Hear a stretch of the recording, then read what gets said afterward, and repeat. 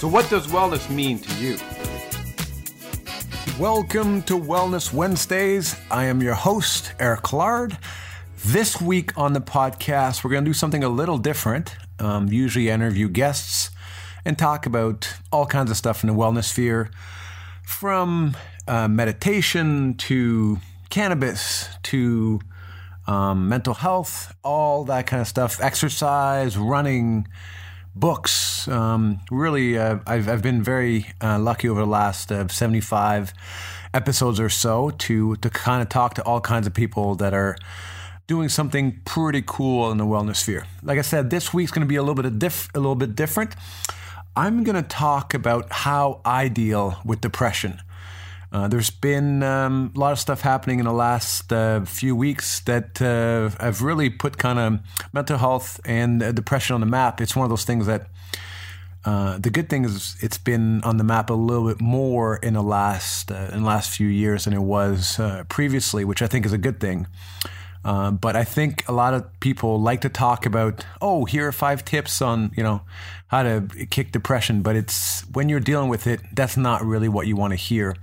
The reason I'm doing this, and I'm going to get a little bit of raw and probably as real as it can get for me, is because I've dealt with it, and I've had friends that have dealt with it, and even had a friend that took his own life, and it's something that I don't. If this podcast can help just one person, just kind of thinking some of this stuff out, and hopefully give a couple of tips that I do in my day to day, you might help.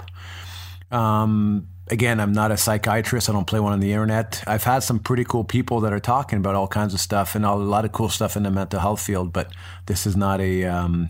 This is not to replace any mental health professionals. So if you think you have any issues, don't be shy and reach out. I know there's still, people say there's no stigma. There's still a little bit of stigma, and I might face a little bit of stigma for recording this, but I think it's definitely time to shed some light into this. So yeah, I mean, mental health has been in my family for a while. Most of you don't know, but my dad suffers from some mental health issues, and so I guess by definition, I'm fairly prone to it. I think overall in my life, I've handled it fairly well. And one constant, and the first point I'm going to make is exercise. For me, it's been a lifesaver, probably figuratively and literally, and exercise has been part of my life for a long time, and I think that's really helped. And even if I've been depressed at certain times of my life, but even when I'm not, just to kind of regulating the mood. For me, exercise is usually, for the last 10 years or so, has been a lot of endurance stuff, some running, some cycling, maybe a little bit of swimming, weights in there as well, and playing hockey, playing golf, all kind of things to really get your mind off things. And unfortunately, with some of these things, like running, for example, you can kind of get into your mind a little bit too much. But that's another day. That's another day's kind of podcast. But I find getting outside, especially in nature, has been a huge help for me. And a lot of times, if you have a bad day, go for a walk, get the blood flowing, and especially if you can get some green therapy, literally go hug a tree or spend some time in nature. I think it truly helps me. And a lot of times it makes me grateful, and more about that a little bit later. But just to be able to have some green spaces around, and sometimes I'll just walk nearby and seeing some trees in the neighborhood, or sometimes I'll take a quick drive to some trails nearby that have really helped me. And I find as I get older, I need that almost on a daily or at least a weekly basis to recalibrate. So that's when exercise and nature has been big.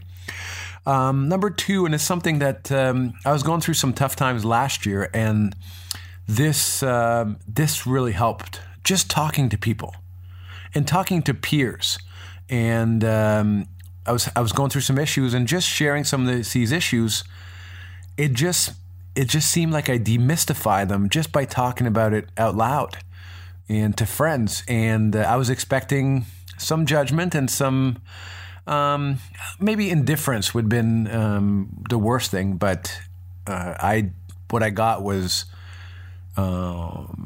caring expressions, and I've got some genuine feedback and help, and everyone was there to help. So it's not fun, but the one thing I felt is that once I talked to someone, someone that's close to me, and it made it easier for me to talk to someone else, and it made it easier to talk to someone else, and then actually it was kind of a self-realizing prophecy. The more I talked about it, the better I felt. And then the better I felt about it, the more I kind of wanted to talk about it, because it was feeding and like I said, demystifying some of the stuff that I was going through. So it was something that really helped. Having a little bit of a community, whether it's your family, your friends, your running group, your walking group, your bridge club, whatever community you belong to, your tribe, that's really helped. Because a lot of times, even if you're down, they'll know, or they might even ask a probing question.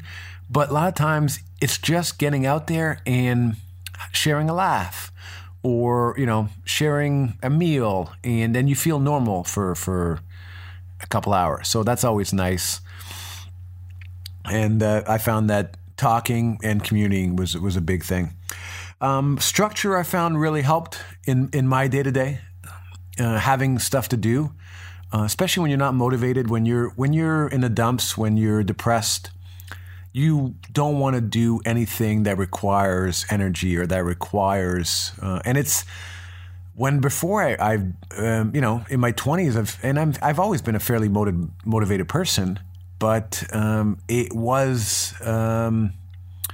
I never had days that I didn't have that drive, or they're very, very rare, and I would snap out of it a day or two later. But then when I went through some episodes that lasted weeks and months, then that's when you realize unfortunately, it's not a switch that you can turn on or off.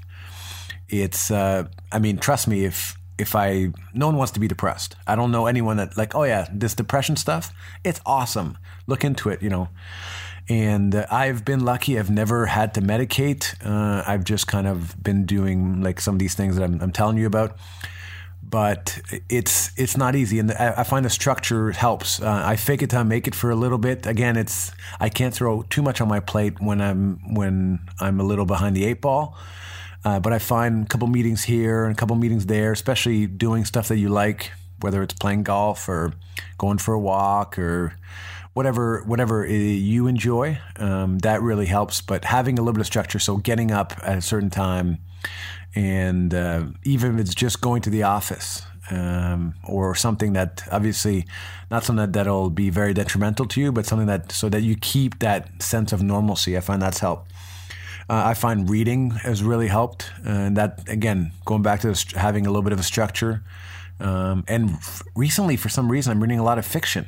So it's the jury's still out. I've read 3 fiction books in a row, which is my record for reading fictions. It's not easy, I've actually started to enjoy them. So stay tuned for more fiction, maybe recommendations.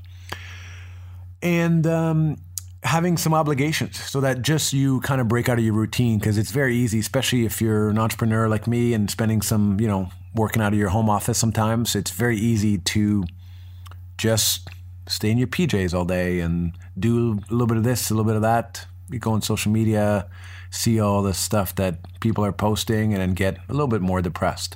So I find getting out of the house, doing something, even something as simple as going to the mall to get a coffee, or just driving to, again, going to some trails just to get out in nature, just to really change. Movement, begets or motion begets emotion. So just to change your state of mind and change your physical location, that usually helps. The biggest thing for helping with depression for me has been gratitude. Whether that's writing my gratitude journal, whether it's taking a few minutes to meditate and just think about some of the great things that are happening in my life. A lot of stuff, it seems like a big deal at the time, but again, if you look back a few years, something that you're worried about, at the end of the day, it doesn't really end up being that big of a deal. I forget which podcast I was listening to, but they were talking, I think it was Tony Robbins actually, they was talking about you can't have fear and anger and gratitude at the same time.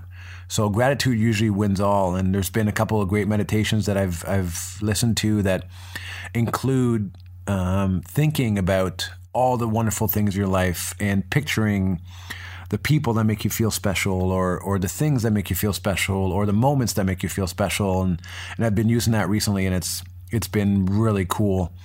Gratitude has been huge. Taking a few seconds, whether it's in the morning, having coffee on my back deck, and thinking about all the cool people in my life, and that's been a big thing. And gratitude is huge. And one more thing that I'll throw out there that is probably not recommended for most people is enjoying a vice here and there. Whether it's a glass of wine, whether it's a cinnamon bun if that's what you're into, whether it's a nice meal. I find when I'm in the dumps, having something that I look forward to. Maybe it's a cigar, maybe it's a whatever it is, a beer after a long run or something. Even though obviously you have to make sure that you don't overindulge, whether it's an ice cream cone from Dairy Queen or a Blizzard or something. Again, you have to keep that in mind. But I find really indulging once in a while just to kind of, I don't know if it's just a feeling naughty portion of it, but it's just, I find that really helps to kind of get you out of your mind for a second and getting you to enjoy whatever it is that you're doing, whether it's good or bad for you. So again, sorry to make it real today and not giving you an interview with someone that's can bring you some great insight. But I thought, and this is partly actually just to get some of this stuff off my chest. And so it might not be as useful to you as it is to me, but I just want to share some of the tips and what's really helped in my day-to-day, going through some episodes over the last probably 5 years. I've